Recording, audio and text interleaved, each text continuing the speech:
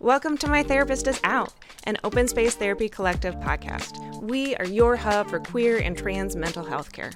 Each episode, we talk with one of our open space therapists or LGBTQ community member about mental health and building community. I am your host, Renee Johnson, they, them. Founder of Open Space Therapy Collective, I'm a licensed therapist and an art therapist. I specialize in working with queer artists who are exploring their gender identity and recovering from complex trauma. This week, we are talking with Terra Friedman, she, her. Terra is an associate therapist with Open Space Therapy Collective. Terra specializes in working with high-achieving women who experience anxiety and also works with couples and partners who are currently in or exploring non-monogamous relationships. As we dive into today's topic, please keep in mind that this is a mental health podcast and we will talk about sensitive issues. If you would like to be informed of any trigger warnings, please read the podcast description. Done. All right. Welcome to My Therapist is Out, an Open Space Therapy Collective podcast. And we have our therapist with us today, Terra Friedman. Hello. Hello. Good to see you. And we're going to talk about feeling your feelings, which is really important. This episode is going to come out in about a month, right in the thick of all of the holiday chaos where like the sparkly fun part of it has come off and we still have like another 3 weeks to go. A very important time to be able to feel some feelings and know how to do that, and also how to take a break from feeling your feelings all the time. Yeah, which is so important. Yeah. And we will get into that. How are you feeling about going into this? Because this is, we can be like, feel your feelings, but it's a pretty heavy topic. I think it's a really important topic, and I see a lot of chatter about it and a lot of people encouraging each other to feel their feelings and saying it's okay to feel your feelings. I don't see as much of a discussion around what that actually looks like and why. Like, what's the point of that? Why would you want to do that? For some people, they believe it's easier not to. So, yeah, that's so important. And I mean, that's my big beef with like the Instagram social media things is like they're just little snippets, but you don't get into the meat of it. And I realize this is like not a hot take, but it's all of the things that you see are just like, hey, you're a people pleaser, is a note to like go deeper into it, because there's so much more into that. And just like, feel your feelings. It's layered. A lot of nuance. A lot of nuance that's hard to capture. Yeah.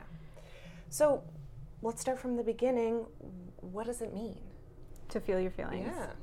Yeah. So I think it's really common to think about your feelings rather than feel them.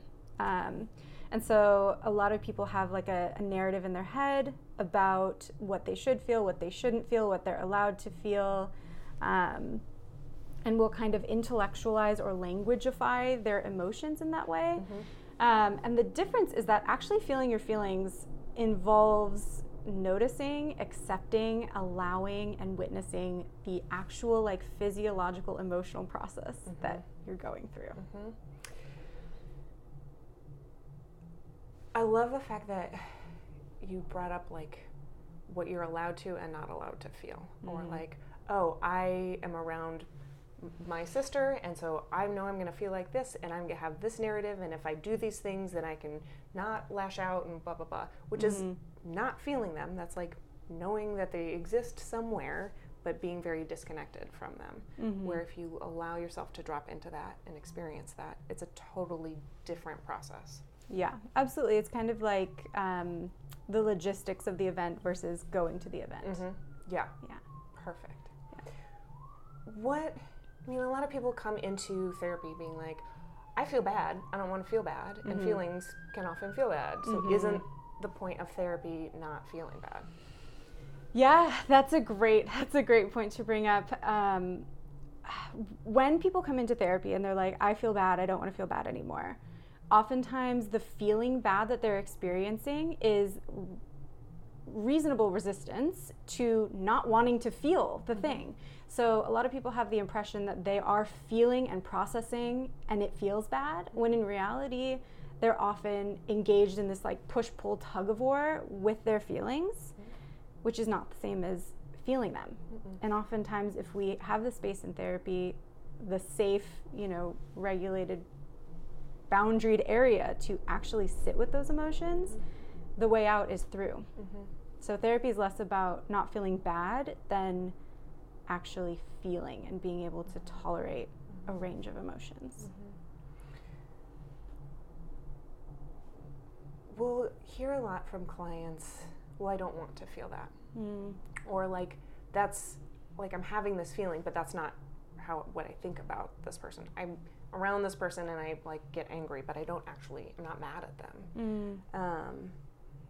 And how do you talk to people about the feeling and the thought being different, and that the relationship that logic kind of plays into there? So there can be so many different reasons why somebody's feelings about something and their thoughts or opinions about something can differ. There can be like entrenched values, like an example would be that somebody asked someone to do them a favor, they want to do it. In their brain, they absolutely feel comfortable with that. In their body and in their emotional life, they feel angry and resentful. And that mismatch can be really disruptive because that's bumping up against somebody's socialization or their values or what they wish was true. And I think even just acknowledging that mismatch, and sometimes they won't be on the same page. Sometimes you wish you felt a different way. That's okay. It's still important to acknowledge the way you do feel. Can you say more about the wish? Because I think that's a really important thing of like, I want to help out my friend. Like, they're moving, I've got a Saturday, I'm happy to do that. Like, it's in my value system to be supportive, but I'm feeling angry and resentful. Where does wish or fantasy kind of move between the two? So people might feel angry or resentful either that they don't actually have the emotional or physical resources to follow through on something they want, or they might feel angry or resentful that someone asked them for something because they're not quite comfortable saying no. So they might have said yes when they meant no. And so that mismatch can happen for a lot of different reasons, but I think it's really important to acknowledge the reality and then the fantasy. And then you can choose what to do with that. Yeah, and there's still choice in there, where like if you're having if you're feeling your feelings, if the emotions are coming up, you can experience those and still make a choice. It's not all of a sudden then that feeling and emotion take control and you are just a slave to that. Those are different things. And like you're saying, like they're all steps in a process. It's not one of them takes control or dominates the other ones. Yeah, I think that's such a good point, because oftentimes there's this sense that we can't take feelings into account because then we'll just be out of control, charging after our feelings, doing whatever we feel like. But when we kind of recontextualize that with our thoughts, a lot of people are much more following the actions that their thoughts dictate. But we're not out of control in that way, right? Like if somebody honks at you, you may want to yell at them. That might be your first thought. I'm going to yell at them. But that doesn't mean you do that. So acknowledging, I think there can be some anxiety or fear around acknowledging anger or frustration or resentment or any of these like stereotypically unpleasant feelings, because of the fear around then I'm going to have to do something about it. You still get to choose, just like you do with your thoughts. I love anger as an emotion, especially in therapy. It's probably my favorite one. But even like today, I was riding my bike to the office and there was somebody with a leaf blower and they didn't see me and they like leaf blowed across my face, which was not fun. In allergy season. Yeah. And my earbud fell out and then a car rode over it. And I like, in the moment, I'm like, in my brain, I'm like, oh no, this is terrible. And my feelings, I'm like rage and like, oh my God, I'm going to like beat this person up. I would never do that. And then I stop and turn around and like actually see everything that's happening. And I'm like, oh man, this poor person didn't realize it. It's a headphone. It's fine. And like, because I was able to go through that emotion process, at the end of it, then you have kind of all of the information to make a choice. Where if you stop and I'm like, nope, I'm not going to be angry, then that's stuck. And you can't actually then make fuller choices and fuller decisions. Yeah, I really think because in our society, we value logic so much that I think it's a real detriment to people's emotional life, in that there's this sense that if you repress your feelings or ignore them, or just like they're knocking on the door and you're not answering, that you get to stay in like control. When in reality, when you're talking about like if you just push that away, it'll get stuck. Those things get stuck and become kind of like the GPS that's guiding you, that you don't even know you're running. You didn't even realize it was on. So kind of counterintuitively, I think we can find a lot more agency and a lot more confidence and clarity when we do feel the emotions, even if they're very uncomfortable. And that's where therapy can come in handy, because some people don't have experience feeling those big unpleasant feelings by themselves. Yes, and they can feel really overwhelming, especially if you've been shoving them down, because if you have 20, 30, 40 years of repressed emotion and you start letting them up and you're not practiced with it, it can feel really out of control. So having that support is really important. Yeah, and that's why I think my favorite metaphor for feelings and emotions is like a pot boiling over. Like maybe you're making rice, maybe you're making oatmeal, but you start to hear it fizzle and you know that you have to lift the pot, not for the whole time, but just for a little bit, so that some steam can get out. And that steam is what I think of like the emotions as, that sometimes you gotta lift the lid, and not like consistently you gotta lift the lid, otherwise things boil over. Yeah. When somebody asks you what the difference between an emotion and a feeling is, or how to engage with those two things, or if they are maybe the same thing, how do you respond to that? Because they get used differently. Yeah, so I think of feelings as like the physiological feeling in the body, the sensation, the physical experience that you're having. Maybe we can use your example of getting leaf blown in the face. Like, what was that rage like? Like, what was your heart rate like? What was your breathing like? What was the tension in your body like? And then the emotion is the name. I think of it as the name that we put to those sensations. So for you, that was rage. And that's kind of, I do differentiate, and I think it can be helpful for people to differentiate sometimes. How to engage with them. Yeah, so engaging with the physical part can be sometimes easier, sometimes harder than engaging with naming the emotion. So this goes back to something that I've mentioned before, but therapists love to ask where you feel things in your body. And so that can help you identify some of the cues that an emotion is present, that you're somewhere in an emotion cycle. So something as simple as just noticing that you're sitting in traffic and that your shoulders are getting tense. That could be a cue that an emotion is coming up for you. Yeah, I think a common one is like people will often feel anxiety in their chest, or like a tightening in their chest, or their heart races, or if you're angry, your face gets flushed. And those, because we physically feel the emotion before our brain can go, that's anger, that's anxiety, it's important to be in the process of engaging with your body in that feeling state, because the more that you do that, then the quicker your mind and your body can connect, and your mind and your emotions can connect, and it's all helping your whole system communicate together, right? Instead of keeping them very separate. Yeah, which I think brings us to this sense of why would we do this? Like, what's the point? And if you are attuning to your body, like, it's not necessarily enough to say, okay, my heart's beating really fast.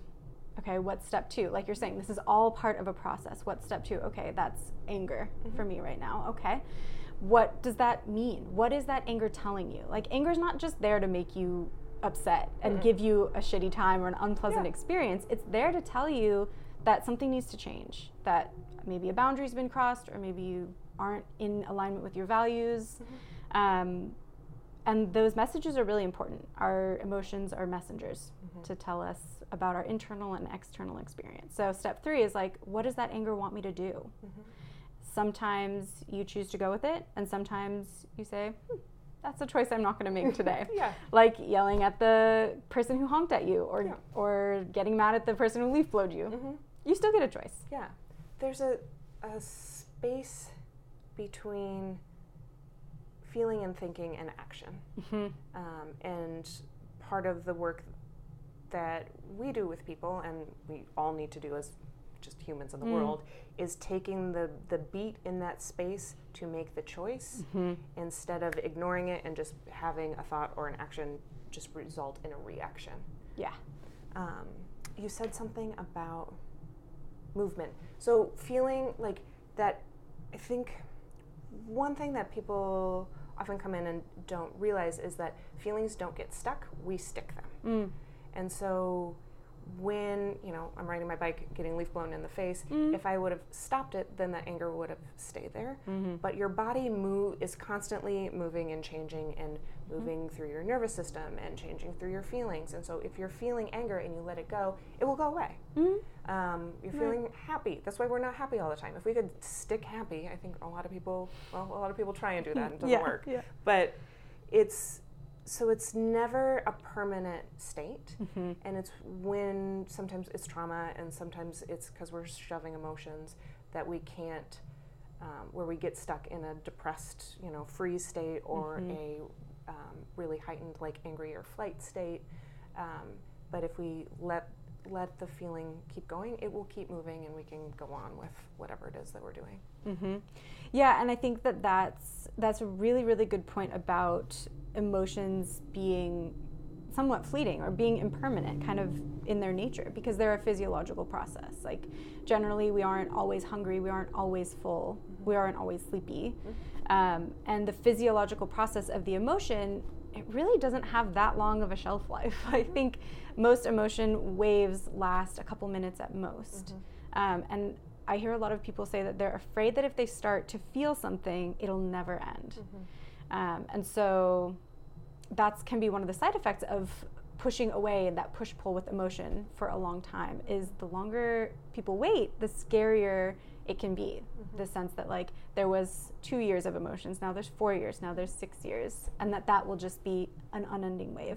When in reality, it's like the tides. It'll come and go, it's a cycle. And emotions do have beginnings, middle, and ends. What you're talking about is getting stuck in the middle of an emotion cycle. Can you go back to something you said about what does a feeling want you to do? Can you talk more about that? Yeah, so sometimes you might be doing a new activity and you might have a huge smile on your face, you might have this feeling of warmth in your body, of looseness, energy, and you might recognize that as joy and realize that this activity is bringing you joy. And maybe that joy wants you to do this activity more. Maybe you're having a conversation with somebody and they say something unexpected and you kind of feel like you got the wind knocked out of you and your shoulders are tense and you feel really tight, and maybe that's hurtful, maybe that's pain that you're feeling, and that emotion wants you to either set a boundary or communicate with this person. So the idea of emotions as messengers that are trying to signal a need or a want or a desire can sometimes help people contextualize like why it might be valuable to tune into their emotions. In the case where, let's say, a boundary's been crossed and the feeling wants you to set a boundary, but for whatever reason, the dynamic, the situation, it's not safe at that point to set that boundary or communicate it in the way that your feeling state wants you to do.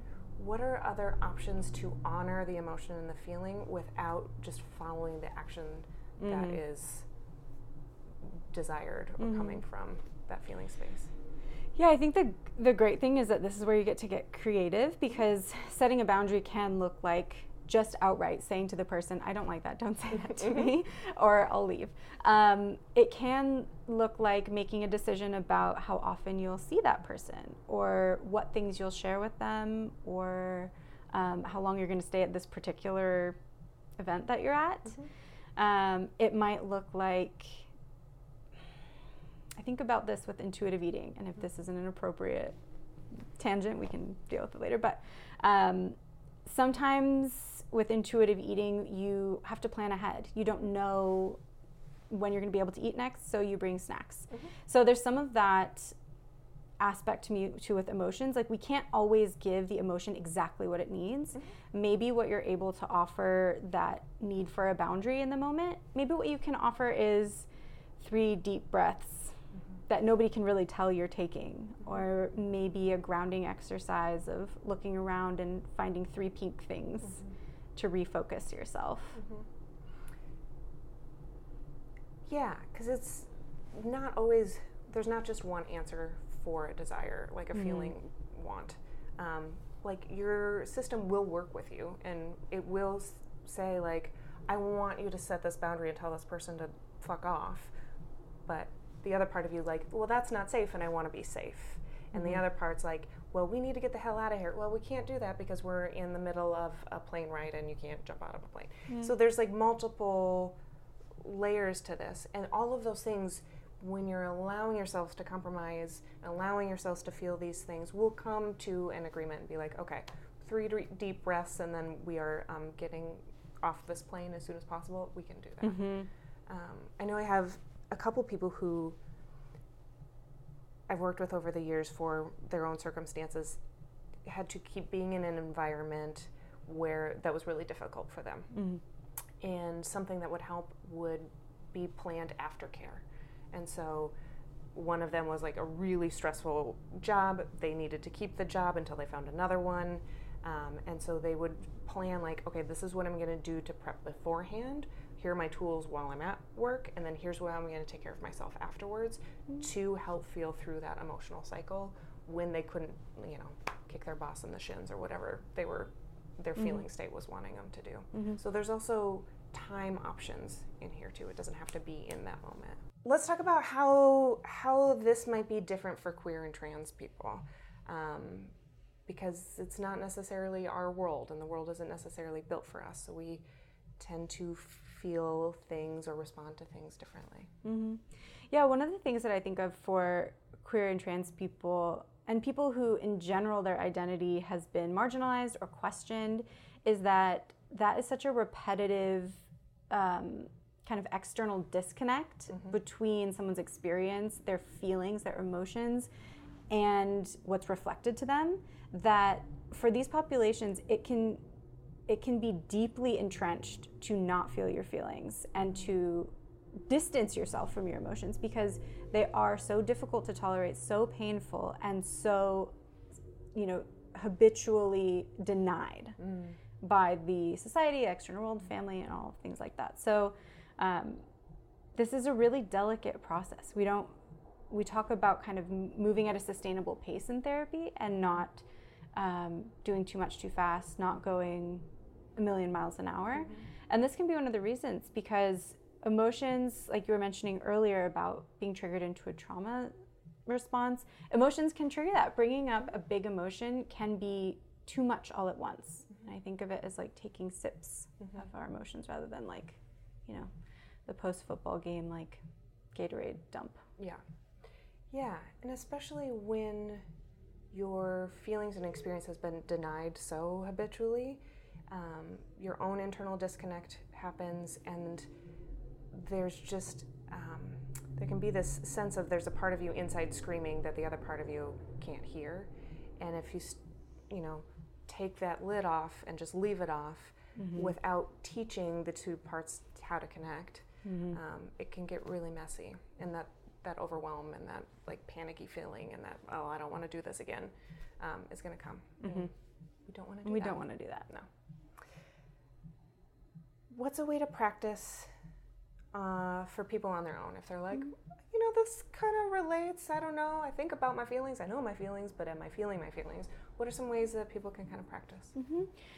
One of the ways that I like to practice, even for myself, is to either set an alarm or schedule a time to literally sit still-ish and notice what's going on. What am I feeling? Am I tense or am I relaxed? Am I feeling heavy or light? Am I feeling a lot of movement in my body or am I feeling stillness? And kind of wait to hear it. Using that as a tool, as you can kind of build it up. It's sort of like a muscle. So doing that a couple of times a week and increasing it as you feel comfortable, maybe up to a couple times a day. That can be really helpful for people. I also think it's a great idea to start with a container if this is something that is really new for people. Setting a timer, maybe like a 1-minute timer. And that might seem like a really small amount of time, but if you are able to check in for 30 seconds, 1 minute, and then, like you said, like put the lid back on, that teaches your body that's a safe experience, that it's not going to be a million miles an hour intolerable.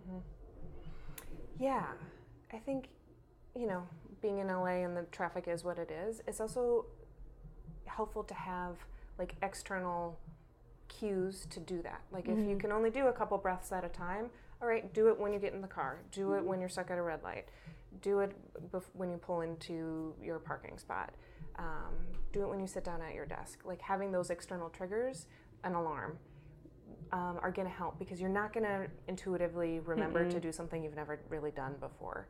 And so, but that it will help you continue to build that muscle and continue to grow that toolbox in a safe way. What do you think the benefit of this is? Like, if somebody's like, I don't know, I'm not doing this, but like, my life's okay. Like, what do you think would be helpful? What have you seen people's growth be like as they've allowed themselves to feel their feelings? Yeah, I've seen people find a lot more freedom, sense of freedom and agency in not being kind of led by these invisible emotions. People, oftentimes when we're repressing or pushing down a certain slice of the emotion wheel, we're also oftentimes pushing down the whole emotion wheel. It's really hard to only deny or repress certain emotions and prioritize others. So a lot of times if people are avoiding or discounting certain emotions, that means they don't have full access to joy. They don't have full access to hope or pleasure, joyfulness. So I've seen a lot of people find courage and bravery to go after the things that they want, whether that be a job or a relationship or travel. I've seen a lot of people also find peace and a lot of confidence that they can tolerate these big emotions and that they do have the tools to show up for themselves in that way. Which is huge. Those are Huge. big things. Huge.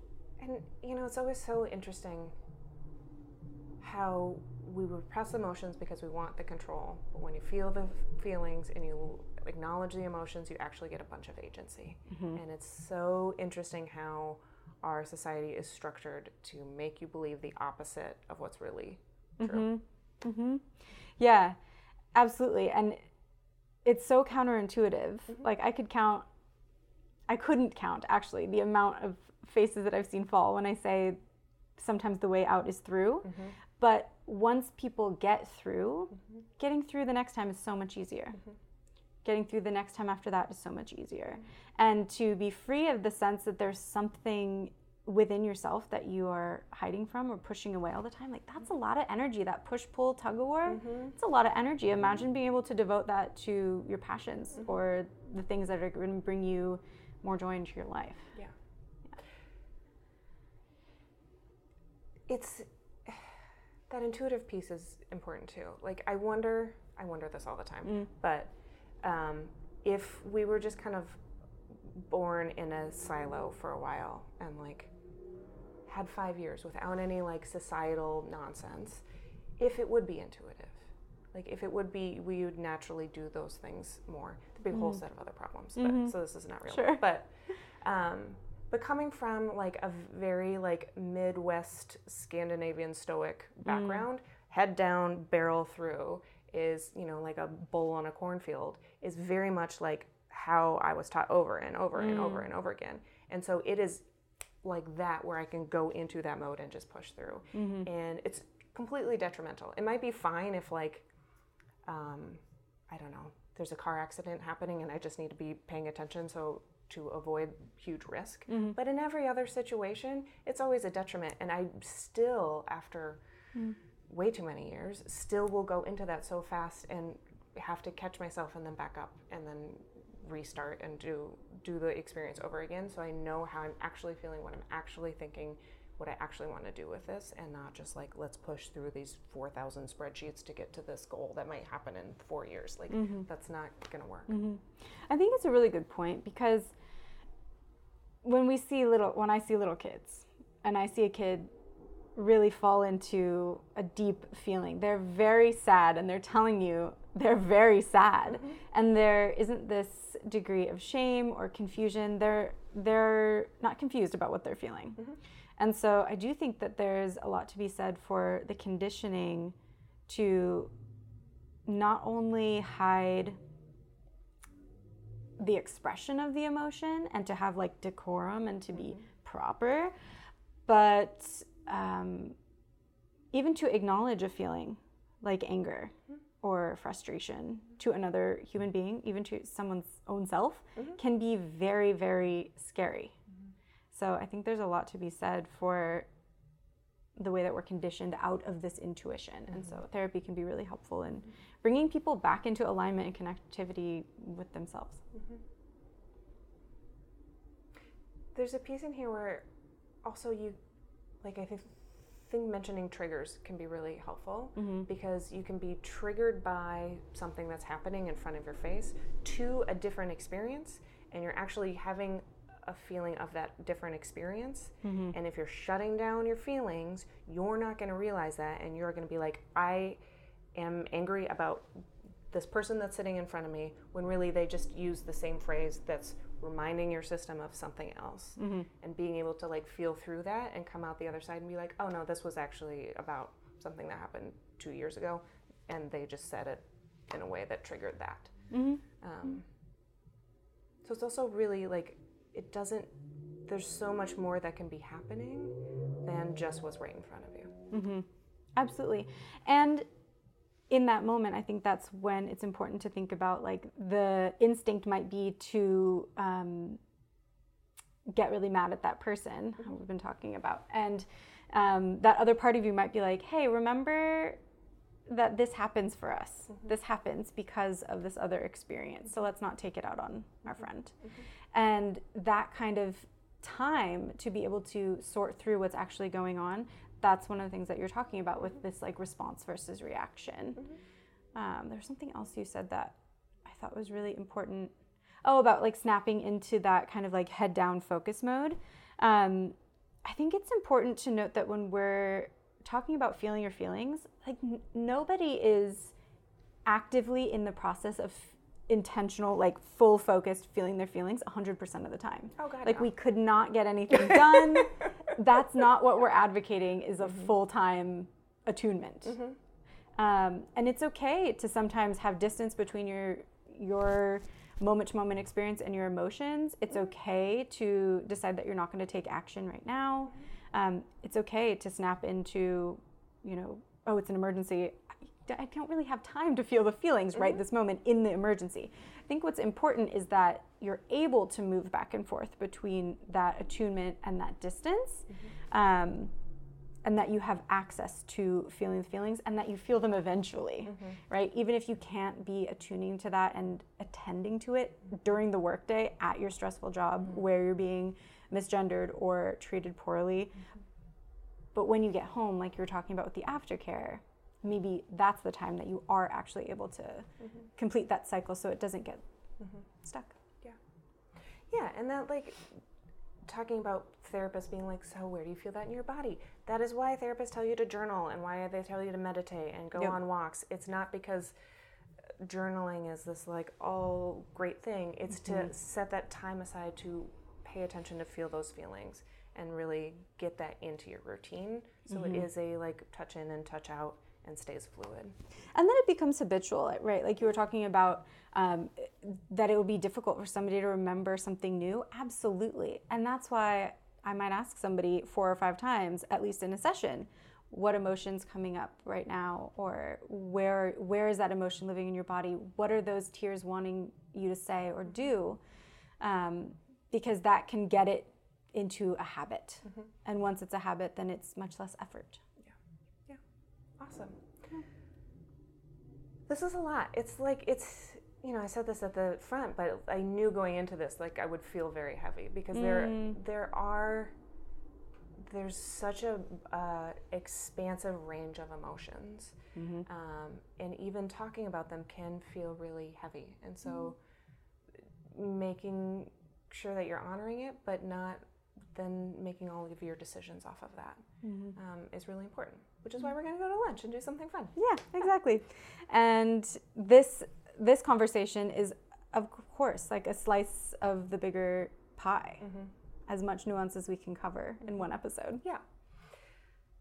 Practice. It's lots and lots of practice. And it's going to be very individual for each person because of their own experience and their own makeup.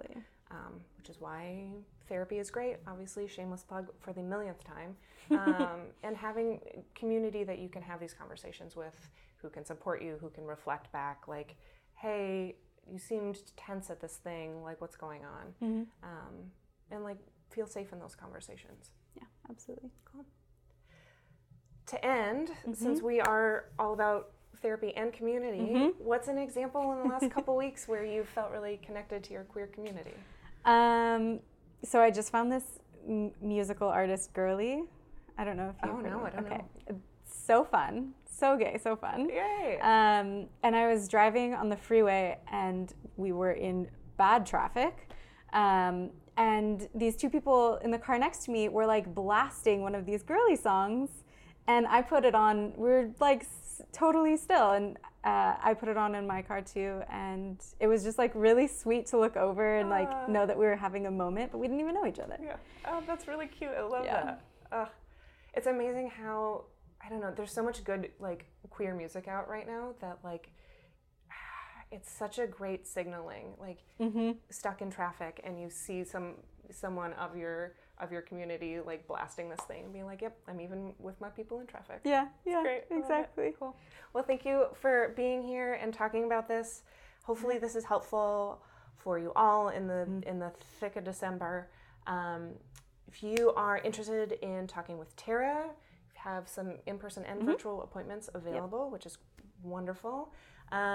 So reach out to us. You can email us at info@openspacetherapycollective.com, and you can find us on TikTok and Instagram at Open Space Therapy Collective or My Therapist Is Out. And I think that's it. Okay. Thanks, y'all. Bye. Bye. Thanks for joining us. If you're in California and looking for a therapist, visit our website at openspacetherapycollective.com and book a free intro call with one of our therapists. If you're enjoying My Therapist Is Out, please rate, review, and follow us on Spotify, Apple Podcasts, and YouTube. My Therapist Is Out is an Open Space Therapy Collective podcast.